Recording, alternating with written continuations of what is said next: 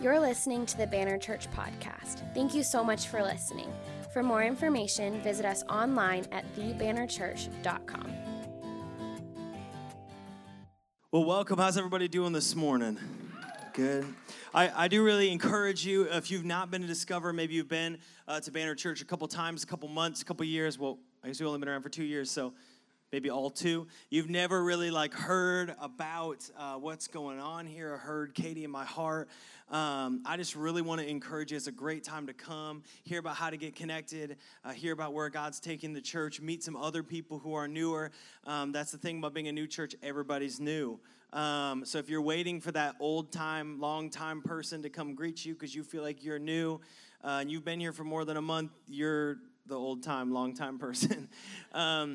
So, hey, G, can you dial this back just a little bit for me? That'd be awesome. I'm about to preach. So, I'm excited that you're here this morning. We're in this series, and I'd love to talk to you again more and Discover. Right after service, we'll have lunch for you. But right now, we're going to be talking about pursuit, and you joined us in the middle of our series through Luke 15, and we've been talking about how God pursues us, and I've really enjoyed it. It's been cool to see what God has done, even last week as we went to 2 services. It was exciting to see 7 people gave their life to the Lord, and so God is moving, and it's just fantastic. So I had to go back to my other Bible. I had the really awesome privilege of meeting some great people and just seeing what God is doing and the miracle in their life. And I just tell you, I'm just going to believe with you that God does miracles here. And it's not because this building is extra special or because we wrote verses on the floor. I mean, we did that. But it's because when we're gathered together and we seek God, I just believe that we serve a God who's a God of miracles. And I believe that he can do a miracle in your life. And this morning, I think he's wants to speak into your heart. And the reason we're doing this series is because last week we talked about that no one is too lost for the love of Jesus. But this week specifically, I want to talk to you that you were created with a God-given value and a God-given purpose. And so we're going to be in Luke chapter 15. If you brought your Bible, you can open up there. If not, the words will be up on the screen. We're going to be in verse 8. I cut my thumb open this week, and by open, I mean off. And I was clapping, and man, I really worked it over, so I'm feeling it today. What I've noticed is this seems to be a thing that men do, is damage their thumbs, because like every dude's like, oh yeah, me too. Look at this baby. I just talked to Jake. He just showed me he drilled through his thumb. I know women probably do it too. I mean, it's about equality. You guys mess up your thumbs too, but we're just dumber, and so we hurt ourselves more. We're more dramatic about it when we get hurt. You know, the whole thing. But I'm excited because I believe that God has a word for you, and we've been in this pursuit series, and I shared last week, if you weren't here, I want to catch you up, and we shared about Jesus being the shepherd and the good shepherd, and that he pursues us. And it's interesting because I've been talking to people this week following up from this message. A lot of people have been like, really, it's hard for me to accept that Jesus really pursues me to hell and back, that he really has pursued me, that he really has come after me. And I think that goes to a lot of how we see ourselves and what we feel like we have to prove to the Lord. I think it really speaks to our self-image. I think it speaks to our self-identity. And so this morning, we're going to go through the very next parable in order because I think Jesus gives us for a very specific reason. Because not only is he trying to say that we are pursued by God, but that there's something important about us to the Lord. Because I think if we were to say, again, I've never owned sheep, so I don't have a deep attachment to sheep. I've known people that have owned goats. That's as close as I've gotten. And to be honest, I would not fight a lion for a goat. I would say, you are on your own. I will Venmo you the cash for that goat because it's not important to me. I don't like goats. Well, I like goats, but I'm not going to fight a lion for one. And so there's this kind of separation that exists, I think, being non-pastoral people when it comes to shepherding. We don't have flocks. But I think Jesus puts this in place to really show an element of the Trinity, but also to show the importance of us as people, is that God has created you with and sent the Holy Spirit to really restore you into your God-given value and purpose. Someone say value. Okay. Whew, that was a rough. Someone say value. Value. There we go. Awesome. Someone say purpose. Purpose. Awesome. Here's the thing. I'm going to share what I believe is the word of God, and then if you think I'm not crazy, just affirm me so I don't speak into the void. But some of you guys are like, well, I would never public speak because it sounds terrifying. Try public speaking in front of 100 people that don't say anything back but just stare at you. It's even scarier. But I believe God's going to speak some to you this morning. And so open your Bible, Luke 15:8, and we're going to read it together. Are you ready? Yeah, let's do it. Parable of the lost coin. It goes like this. Or what woman, having 10 silver coins, if she loses one coin, does not light a lamp and sweep the house and seek diligently until she finds it? And when she has found it, she calls together her friends and neighbors, saying, rejoice with me, for I have found the coin that I had lost. Just so, I tell you, there is joy before the angels of God, over one sinner who repents.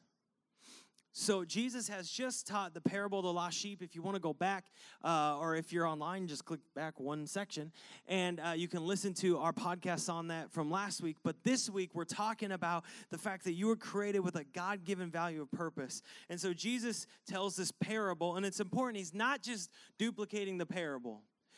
When Jesus shared, it was intentional. He was trying to teach. Jesus was not winging it. He wasn't like rolling with the punches and it's like, wow, I just never anticipated this at all. I mean, Jesus is very thoughtful about what he's doing, fully man, fully God. And so he's telling us something thoughtful. And if you think something is repeating in Scripture, but you notice there's a difference, just in your study, pay attention to the difference and it'll inform your perspective. And so we see this woman who has 10 coins and loses one. And I brought this coin. This is actually a coin from Costa Rica, but it's the biggest coin that I have, and it's 500 colones, and I don't know what that translates to, but let's say $500, so it feels valuable. It's probably like $5. What is it, Kate? I don't know. You speak Spanish. I thought you would know. Fine. That's all right. Where's Ruben? But anyways, I have this coin, and it's important because the woman loses one of her coins, but I think it's important to realize it's more than just like loose change. Like, if I'm going to be honest, I know this is going to make me sound really bougie, but if I drop like a penny on the ground, I likely will not bend down and get it. And I know that makes me feel like a bad person, and I know you're judging me for it. You're like, oh my gosh, so Scottsdale. I live in Tempe, so trust me, Tempe people, we pick down and we get change. But like, I don't know, man. I don't know if you've ever done that. Like, if you lose change on the bathroom floor, like, I'm not going to get it. I mean, to be fair, I wouldn't pick up anything from, like, a public bathroom floor. I drop my phone down there. I just kick it under the stall like it's someone else's problem now. Anything, computers, children, whatever. You drop it on the bathroom floor, it stays there. It's too dirty. You don't pick it up. You don't know what people have done in there. I see people in the public bathroom, and I just can't even imagine what they do unobserved, let alone, I'm not, like, watching them. But anyway, it's not important. But the change, it's more than just change. And the coin that's being mentioned there is a drachma, and it would have been 1 day's wages. So she didn't lose 25 cents. I mean, if that's what she got paid, then fine. She lost 1 day's wages. So just imagine you have dropped your paycheck. You have lost your paycheck. It was kind of like a big deal. And even more importantly than that, the next level of importance is it wasn't just like a gem or a diamond. It wasn't just like a piece, like a hunk of silver. It was a coin. And that Jesus specifically uses a coin versus like a material. And I think that's important because a coin is worth more than the material it's made out of. Now, for some times in history, coins have been worth literally their weight in gold or silver. But in a lot of history, they're not worth just like their shape or weight, right? And if like our coins were worth their different weights, it's like, why is a nickel so big and a diamond so small? Right? They're different things. They were out of different substance. One was nickel, one was silver, right? But what makes a coin valuable is the image that it bears, right? This has an image. It's linked to Costa Rica. It bears this image. There's an authority behind it, a Costa Rican authority behind this coin. For the time that this parable is being shared, when they would make a coin, they would stamp the face of Caesar on it, which is a pretty baller move, to be honest. Is he would take his face and they would stamp the face of Caesar. And what that meant is this is the authority behind this money and it's worth this much. It bears his face. And if you said, no, it's not worth that much money, they would come with their army and they would say, yes, it is. And your response would be, Yes, it is. It is worth that much money. Please don't kill me and my family. So there was like an authority behind this thing because it bore the image. And that is coins really from the dawn of time is someone would stamp their face on them, still do. And there's something about stamping the image of authority on a coin that gives it real and true value. This is true for us. See, God gave you value. Listen to me this morning. God gave you value when he stamped you with his image. The reason that the money of Caesar was worth what it was worth wasn't just its substance, it was its maker. It was the king. And yet we know about Caesar, kind of harken back to elementary school or high school, or if you're Jamin yesterday, and know that Caesar was overthrown and he was stabbed like 800 times in the back, right? He's dead. He's gone. He is dead, gone. There's no authority. If you stood up and said, well, I'm not going to go to jail because of Caesar, the cops would look at you like you were an idiot and you would go to jail. There's no authority. He's gone. And yet you and I were stamped, hear me, with the authority of a king who will never be deposed, who can never be killed, who can never be removed. On your life, you bear the image stamped into you of a king who establishes your value and can never be proven wrong. Genesis 1:27, right at the old beginning of the Bible, it says, so God created man in his own image. In the image of God, he created him. Male and female, he created them. He stamped you with his value by putting his image on you. And so it is his authority that you bear. It is his God-given. You have God-given value and purpose.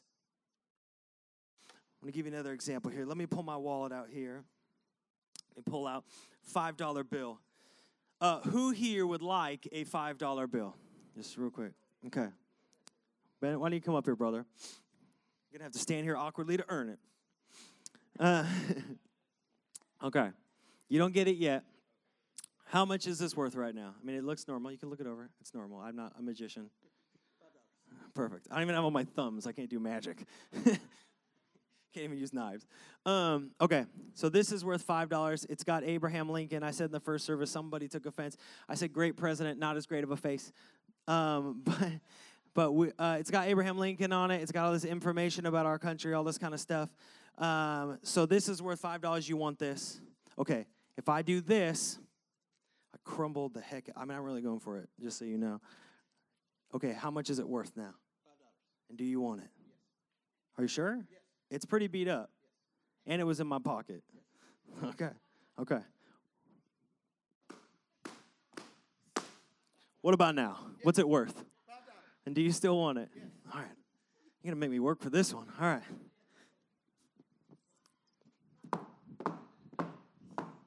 What's it worth? $5. And do you still want it? Yes. All right. I'm really going to give it my all here, amigo. Making me work for this. I run the church. I don't have to work this hard. Okay, hold on. Look at this. Look at this mangled mess. What is this worth? I just beat the literal stuff out of it. We're recording this one, so I got to be careful. How much is it worth still? $5. And do you still want this? Okay, hold on. Don't go anywhere, but just unfold it for a second. Here's the deal. No matter how much I beat down on this $5 bill, no matter how much I wailed on it, no matter how much I stomped on it, if I just took it and yelled obscenities at it and literally kicked it around, it would still be worth $5 because I didn't give it value. It was given value by the authority that created it. And some of you might feel beat up. This is mangled. They still got to take it. It's still worth it. If you pay lunch for this, they still have to take it. It's still good. It still has value, not because of anything that beat down on it, not because the weight of what smashed it, wrinkled it, tore it, broke it, beat it down, yelled at it, screamed at it, spit on it, rubbed some dirt on it. We could get that thing stinking crazy, and it would still be worth. You might not want it as much then. That's okay. but it's still worth $5 in your life. It is not your wounds that decide your worth. It is the wounds of Jesus Christ, who went to the cross for you and went to the cross to take all your sin and shame and says, you are worth it. So though the world has tried to step on you, jump on you, beat down on you, weigh against you, lay things upon you, scream things at you, you still have the same worth, and God still wants you. Amen? Thank you, bud. Can we give it up, my brother, this morning?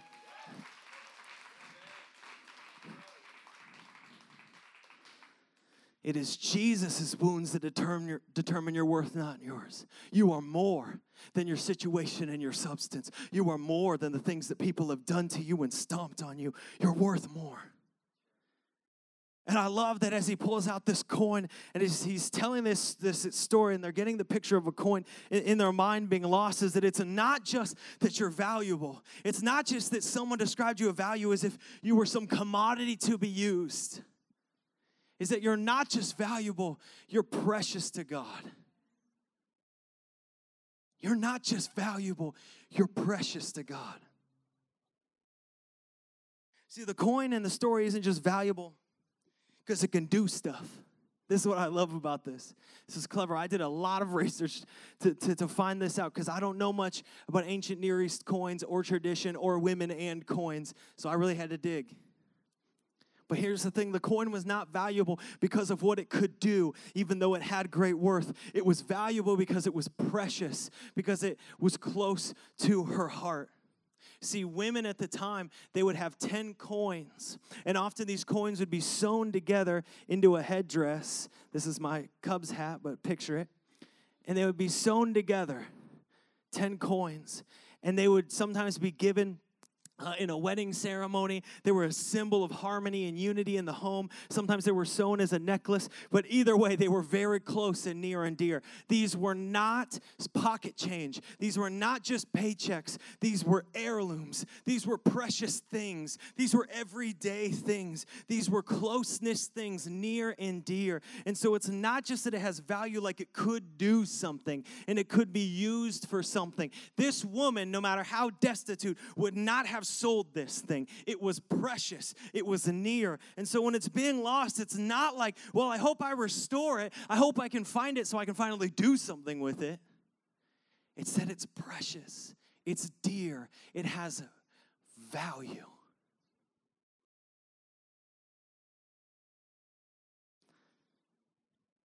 See, you and I, we have value, not just because God wants to do something with us.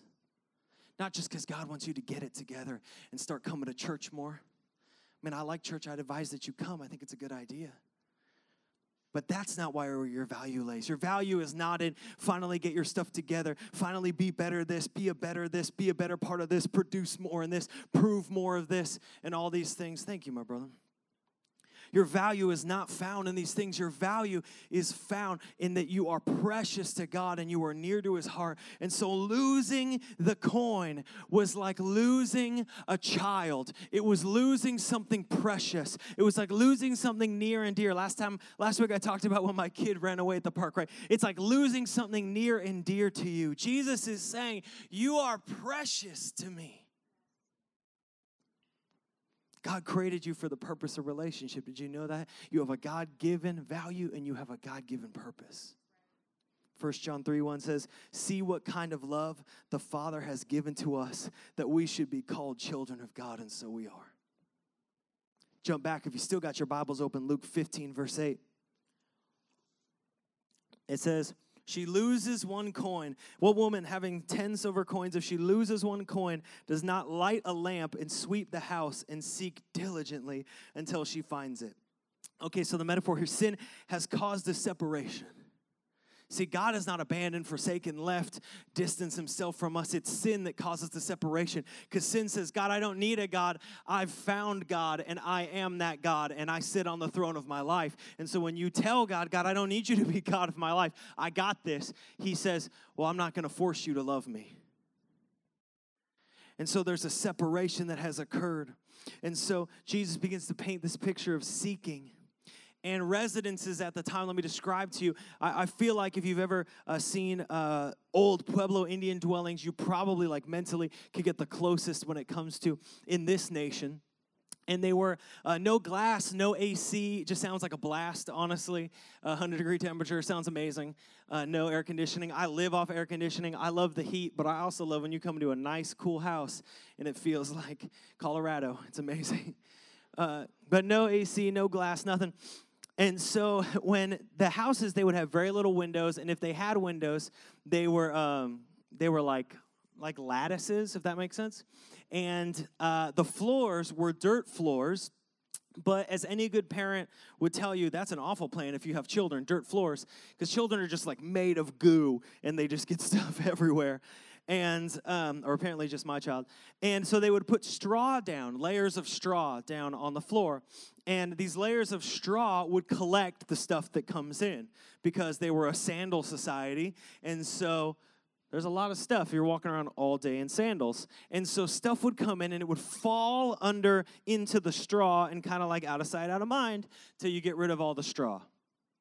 Which living here and thinking of bugs, I was thinking about this between services, like, oh my gosh, can you imagine the bugs just living under the straw? Some are like, great, now I'm going to have nightmares. You're welcome. So coming to Banner Church.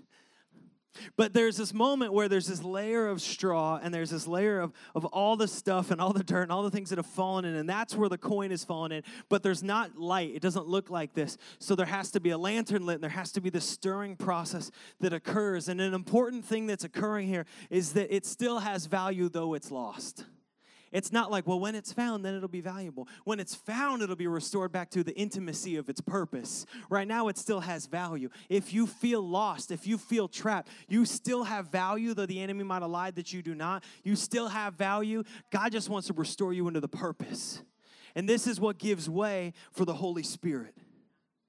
See, the first parable that we see in Luke 15 is the parable of the lost sheep. And the parable of the lost sheep is about Jesus, but we serve a triune God. See, the parable of the prodigal son, which we'll have next week, is about God the Father.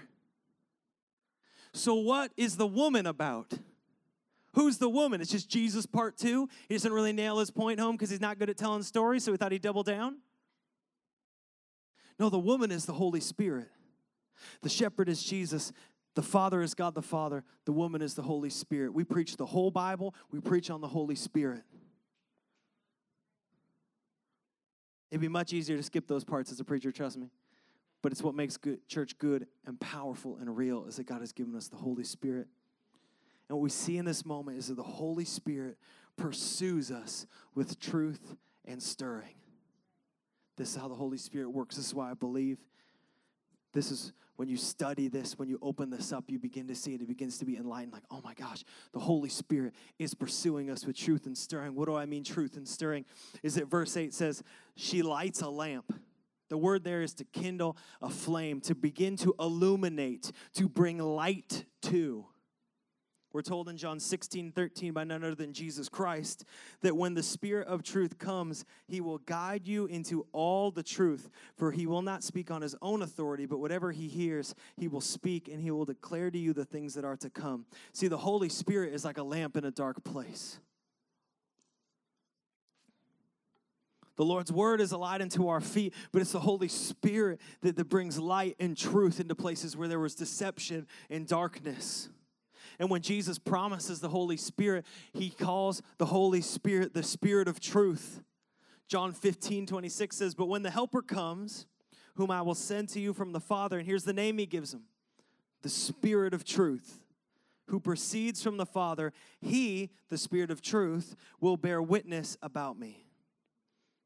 The Holy Spirit comes in and begins to light dark places, begins to bring in truth through the Word, begins to speak to the Bible, begins to speak to your heart, begins to inform your perception. This is why you can be in some of the darkest places, and all of a sudden you begin to have this light shine in that begins to say, this isn't your story.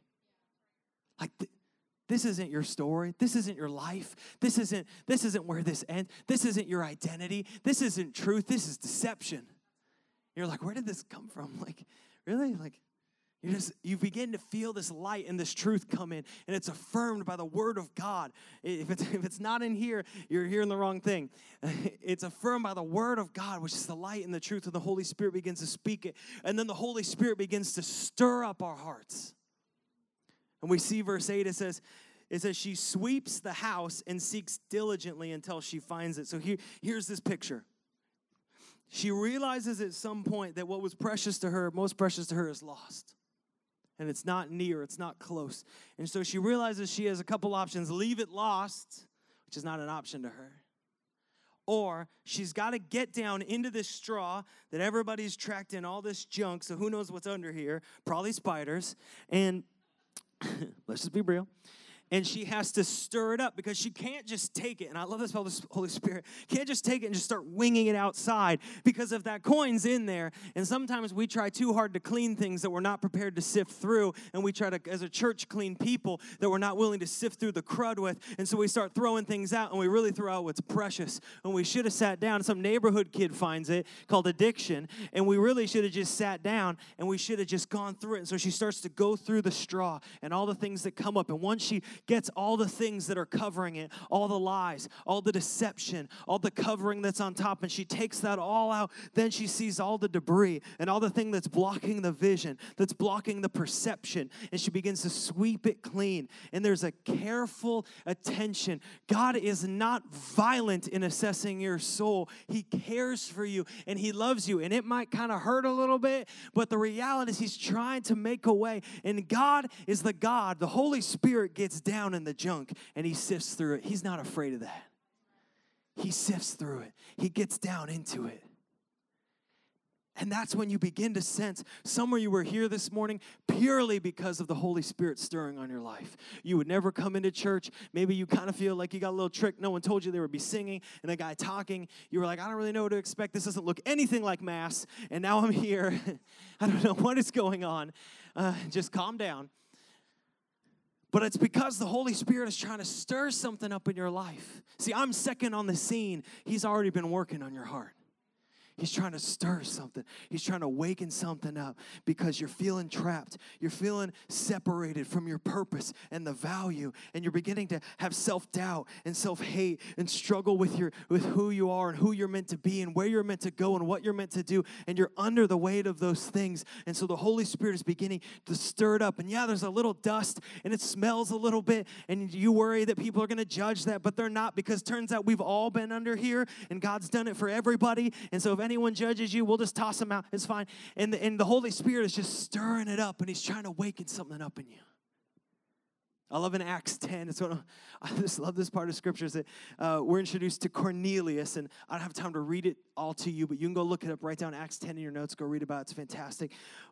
But the gospel really hadn't, in a fullness sense, been released to the Gentiles in ways that had intersected with people who were non-Jewish.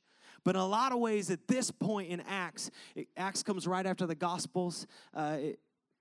And at this point, the gospel had not really gone out to the non-Jewish people. And so there was a man named Cornelius who they says was a devout man. And he was just praying. And he wasn't considered to be in the fold of who was acceptable. And yet as he's praying and as he's seeking God and he's fasting, minor plug for fasting, it will change your life if you have never fasted. It's an important spiritual discipline. It is united with prayer and the beautiful marriage of the church, and it will break the strongholds of your life, and you should do it. But as he's praying and fasting, as he's going through these things and he's seeking, the Holy Spirit begins to stir. No context, no idea, no perception. And the Holy Spirit comes and speaks to him and gives him a vision. And at the same time, Holy Spirit is giving Peter a vision to connect with Cornelius and share the gospel. See, the Holy Spirit is first on the scene, and he's stirring, and he's moving hearts. And his desire is that those who are lost would be found. As we're talking about lost, can I tell you one of my biggest fears is that you're going to think lost means bad? I was like, how do I say this in a poetic way so no one thinks lost means bad? So I'll just say, lost does not mean bad. Just because you have not received the full hope that comes through Jesus Christ and you feel under the weight does not mean you're a bad person. It just means that there is a God-given value and purpose in your life that God wants to lift you up and restore you to, that you were created for. And though we feel like we struggle, hear me say, I'm not preaching this to convict you, but to give you hope that the Holy Spirit is here to stir your heart and raise you up into your God-given value and purpose. Are you with me? Okay, no one's going to leave here feeling judged. I hope not. If not, go watch the podcast. But you were created, can I tell you, you were created to live in the freedom and the power of a new life in Christ. That's why you were created. The freedom and the power of a new life of Christ. If you feel trapped, it's not the intent. If you feel powerless, that's not the intent. Through the Holy Spirit, you were created to live in the freedom and the power of a new life in Jesus Christ. One of my favorite things about being a child of God is that regardless of how lost or found you might feel, you are God's masterpiece. This is so important. You are God's masterpiece. If you don't hear another word I say and you didn't hear a word before it, hear me say, regardless of what you think about yourself and regardless what someone has told you, if it is anything other than you are God's masterpiece, they lied to you. Because you are God's masterpiece. Now, that doesn't mean you're perfect. God's perfect. It means you are God's masterpiece. Ephesians 2:10 says, for we are his workmanship. Mine says masterpiece. Created in Christ Jesus for good works, which God prepared beforehand that we should walk in them. Get this for a second.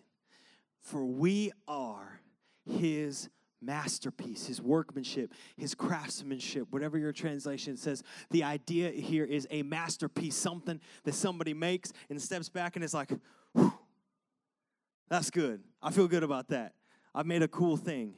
That you are God's masterpiece. Notice how it isn't any conditions. It just says you're God's masterpiece, that you are special to God. And it says you were created in Christ Jesus for what? Someone shout out what you were created for.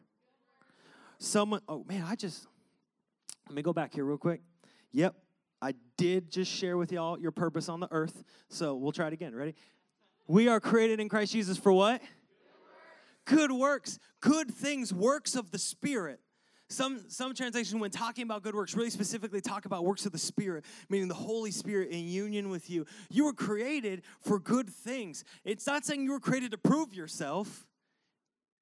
And what I love is that it says that God has prepared them beforehand. Right? So God created you for what? Good works. God created you for what? There we go. That one's better. I like that one. Because he prepared them beforehand, meaning that God is not rolling with the punches. God's not like, oh man, you really messed up. What am I going to do now? Let's try relocation. God is not winging it with your life. Like you are just so cosmically messed up that he has to like roll with the punches because you're crazy. Like God is not winging it, figuring it out. God's not thinking like, what is it, Monday? Man, I hope that, Rick doesn't screw Monday up because I already used plan A and B. We're getting down to the C-level plans for your life. God prepared it beforehand that we should walk in them, that he's got a purpose, that he's got an authority, that there's a freedom and a power through Jesus Christ, through the Holy Spirit for your life. And he prepared it for you. And you are a work of art. I love that. I like art. It's kind of my deal. I enjoy it. I'm not very good at painting, but I enjoy paintings. It's kind of like I have this love-hate relationship. It's like, I love you, and I could never make you. Like, we have some painters in our church. I'm like, who are you? How do you make this? I don't even understand paint as a substance. If we're just being honest, it's a 10:45 service. I don't understand how to make it work right and to layer it. I know you're like, that's crazy. You do that as a kid. Well, I didn't. I like drawing. Or taking pictures. But I love the idea that we're a masterpiece because there's something special about it. It's interesting. I was reading this story about these brothers in Jersey, and every great story starts with two brothers in Jersey. No one laughed. But you're like, man, it's been half an hour. Make your point. But I was reading this story about these two brothers in Jersey, and they were given this kind of unfortunate task, I would say, of dealing with the stuff of their parents who had passed away. And so in a Jersey basement, again, where every great story starts, they had all of these antiques and like old musty chairs and like, I don't know, like thrift store paintings and silver, just kind of like stuff you collect over time. And so given that it's already difficult, they're like, all right, well, let's take all this stuff and let's just take it to an auction house, because if we take it to an auction house, then they'll sell it. Maybe we'll get a couple $100 and we'll be able to cover some expenses that we have. So they take these boxes and drop them off, and there's all kinds of stuff in there, and they leave it with an estate auction house, and they're just there to watch the whole thing go. And things go up, a vase, a lamp, I don't know, like all kinds of just random stuff. It's like $20, $50, $100, maybe like, oh, $200. Okay, that was actually valuable. Maybe we should have Antique Row showed that. But they go through these different parts, and all of a sudden this one little painting, 9-inch painting, it was called Remarkably Unremarkable as a descriptor for this painting. And I don't know, it's like that. It was in like an old antique, like kind of like knockoff Victorian era frame, and they had labeled it Triple Portrait with Lady Fainting. Not a lady fainting, just with lady fainting, which is the laziest attempt at naming things purely by just sight in general. And so Triple Portrait with Lady Fainting went up on the auction block, and like all things, the brothers are waiting, and all of a sudden, they look up and realize that bidding has immediately jumped to $5,000, to which they thought, that's pretty awesome. And then immediately it jumps to $25,000, and they thought, something's happening. And so as the bidding goes, all of a sudden it gets to $850,000 in a matter of 10 minutes. And in this moment, the brothers are thinking like, this is the greatest thing to ever happen. This is really an emotional roller coaster this week. And so they're watching this, and the painting gets all the way to $1 million. Mind you, it's a 9-inch painting. It's like this big. Extraordinary or remarkably unremarkable, right? This is what it's labeled as. This painting, Triple Portrait with Lady Fainting, gets to $1 million. Here's what's happened. Do y'all want to know what happened? Let's do it.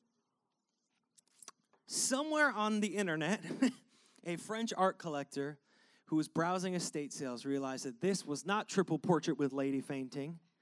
This was the unconscious patient, an allegory of sense and smell, by a little-known painter named Rembrandt, and decided to make a play for it, which the internet is still undefeated, and other people began to realize this was happening, and so they began to bid. A guy from Germany, a guy from France, a couple local bidders began to bid and bid and bid and bid and bid. Again, no one had actually proven yet that this was a Rembrandt. They just realized this is a Rembrandt. Let's toss up the painting real quick if you got it. Remember, this is much bigger, and they say this is a lady. Jury's out.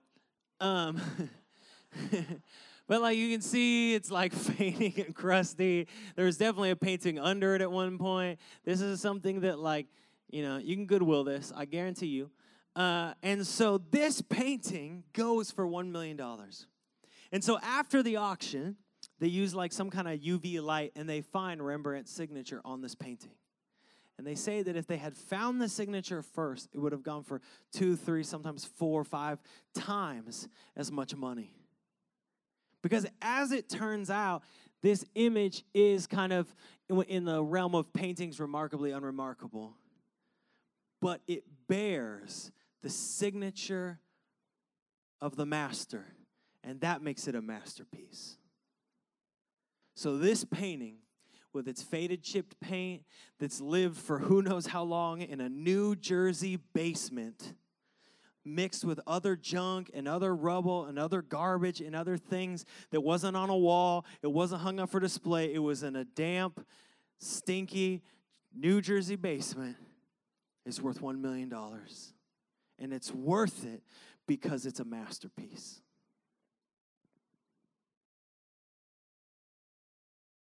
Some of you guys, you might look at your own life and think, I am remarkably unremarkable. Some of you might not even have enough self-worth to get to remarkably unremarkable. But this painting, though it was hidden, though it was tucked away in darkness, was it still a masterpiece, church? Was it still a masterpiece when it was in the dark? Was it still a masterpiece though it's fading? Was it still a masterpiece though those brothers did not appreciate it? Let me hear you. Was it still a masterpiece though the people who should have valued it did not value it? Was it a masterpiece even though it was hidden away, forgotten about, not put on a museum? Then so are you. It was valuable because it bore the signature of the master. And hear me when I say in your life, you have value because you bear the signature and the mark of the mighty creator God, ruler of heaven and earth, who sent his son to die for you, who rose him back to life for you, to bring you into eternal freedom with him, and sent his Holy Spirit to be with you. You bear on you the image of God. I'm going to invite our band up this morning. And some of you might not own that image, because what's happened is just like that $5 bill, is the ways of life have really stomped on you. And they've wrinkled you up, and they've crumbled you up, and they've stomped on you again. And then you kind of unfolded a little bit, and they crumbled you back up and stomped on you again. And so you don't feel like you have value. You don't feel like you have purpose. You probably more clearly identify with a remarkably unremarkable painting in a New Jersey basement than you do a masterpiece in a museum. But I believe that God has sent me here this morning to tell you into your heart that you have a God-given value and purpose that is not defined by your substance or situation, that is not defined by your wounds, that is not defined by how the world has jumped on you and beat on you, is not defined by the words that you tell yourself at night when you feel like you're not good enough and you're not doing enough and you're not living up to enough. The Lord has sent the Holy Spirit to get down into the thrush, into the reeds, into the junk, and stir up your heart, because he says, listen, you were meant to be right here, right near to me, right close to me, not in the garbage, not in the darkness, not in the deception, not in the depression, not in the oppression, not in the addiction. You are meant to be right here. You have God-given value, and you have God-given purpose, and your purpose is to be near with me. And this morning, some of you, someone here, I just really believe God is trying to say, and he's trying to put that value back into you because you do not believe it. And he's trying to put that purpose back into you because you do not accept it. But he's here today to say, you are precious to me, and you have value to me. That you were created to walk in the freedom and the power that comes from a new life in Jesus Christ. Not in deception, not beat up, not forgotten, not lost, not in darkness, not separated, not selfish, not prideful, not trying to make it on your own merit, not trying to make it with enough money and enough things, but just close to him, found. See, the world tells you that your value comes from what you do. The world tells you you find your value. Yeah, I mean, you're great and all, but you'd look a lot better with a Tesla. And you might look good in one, but you're not going to find your purpose in there. It's got nice seats, but it's not going to take you into your purpose. The world says you might look a lot better if you had a new house, if you had a new boyfriend, if you had a new girlfriend. Might look a lot better if you looked a certain way or had a certain job that looked better on Instagram than your current job does. You'd have vision, you'd have value, you'd have purpose if you just came from this kind of family or you hadn't made these mistakes when you were younger.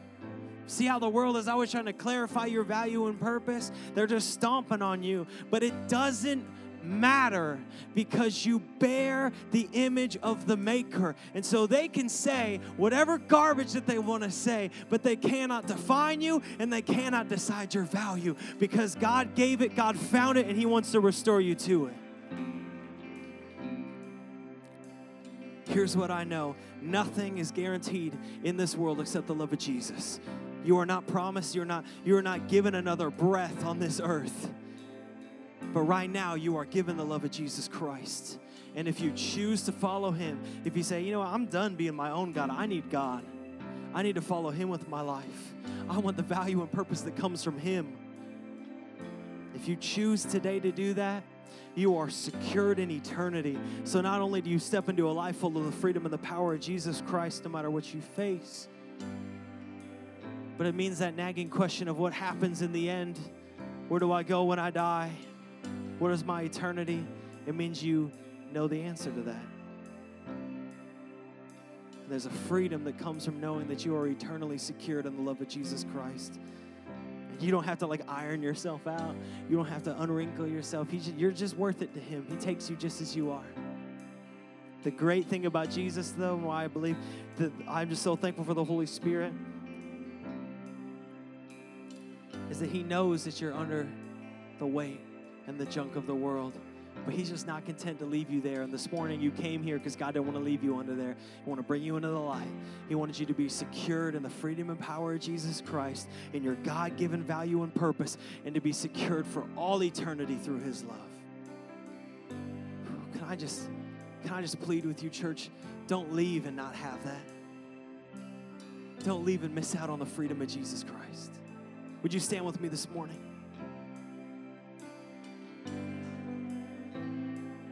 Would you just bow your head and close your eyes with me? A chance to just focus our hearts. I'm going to pray for two things. One is pursuing Christ with our life, and the other one's going to be self-image here in just a moment. But I really believe, and we really stand on the belief that God is pursuing every one of you. The Holy Spirit is beginning to stir in your heart. Maybe you came in this morning and you were just like, I don't know, why am I even here? But you were gracious enough with me to soften your heart and hear how much the Lord loves you. And so in this moment, this is your opportunity. This is your one day that you've been waiting for, but you didn't know it. But since you can't guarantee another breath, I just encourage you to do the best you can with what you got. And what you got is this moment. And this moment is to say, Jesus, I don't want to be the God of my life. I need you to be Lord of my life. Maybe some of you have never made that decision to follow Jesus with your life. You have never really fully given your heart to him and received the freedom and the power that comes from a new life in Jesus Christ. But this morning you're saying, you know what? I'm not risking another minute. I want to know not only who I walk with in this life, but who I walk with for all eternity. Maybe some of you've made that choice and you feel so distant and all you want to do is just come back. You're afraid to raise your hand or do something because you don't want to be counted out. The people would judge you, but this morning the Holy Spirit has begun to work on your heart and wants you to make a decision to return to him. So with every eye closed, with every heart bowed, in this place, if that's you and you're saying this morning, Jesus, I choose to give you my life, or Jesus, I recommit my life to you and choose to follow you, I'm going to ask you in just 3 seconds, just lift up your hand. 1, if you're going to give your life to the Lord. 2, if you're going to recommit yourself. And just 3, if you're saying right now, Jesus, I'm not going to wait another minute. I give it to you. Lift it up. When you lift it up, I see you. Yes, put it down. Yes, I see you. Yes. Yes, thank you. I'm going to pray with you this morning if you raise your hand, and I'm just going to invite us all as a church to just repeat after me. It's kind of a collective assembly thing. If you've done this prayer, you know how much this means. They're not magic words. It's just the station of our heart and the posture of our heart. So just repeat after me if you would, church, in unity. And if this is your first time or maybe you're returning, this is just you praying, God, I give you my heart. This is all that is you're committing right now. This is you and him. This is how relationships work, not religion. Relationships, you and Jesus right now in this moment. So let's pray. Say, dear Jesus, come on, dear Jesus, thank you for saving me, for dying on the cross, for rising again, for taking away my sin and shame. I choose this day to repent before you, to lay my life at your feet and choose to follow you with my life. In Jesus' name, amen. And one more thing this morning, and stay right here.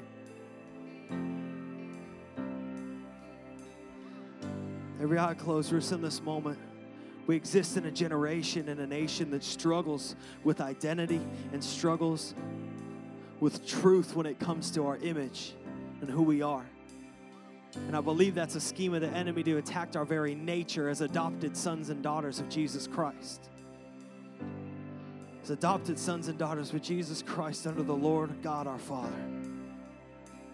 And so this morning, if you struggle with self-image and identity, and you struggle with your God-given value and purpose, and most of the time you say things to yourself and the kind of things to yourself that if people knew, their hearts would break, because you are so hard on yourself. You are so hard on your past. You are so hard on your body. You are so hard on your thoughts. You are so hard. You call it being a perfectionist, but really the enemy has just lied to you and says you have to be perfect. You just have to be a son or daughter. That's what you're called to be. You are not called to be mean to yourself and deride your self-image and to beat yourself up and to hate yourself as a father and to hate yourself as a mother, or to feel like you're a failure, or to beat on your image or identity. This morning, God, and I believe the Holy Spirit, wants to restore your God-given value and purpose. And so this morning, I'm going to ask just for a moment of boldness. You're not going to come forward. Don't freak out.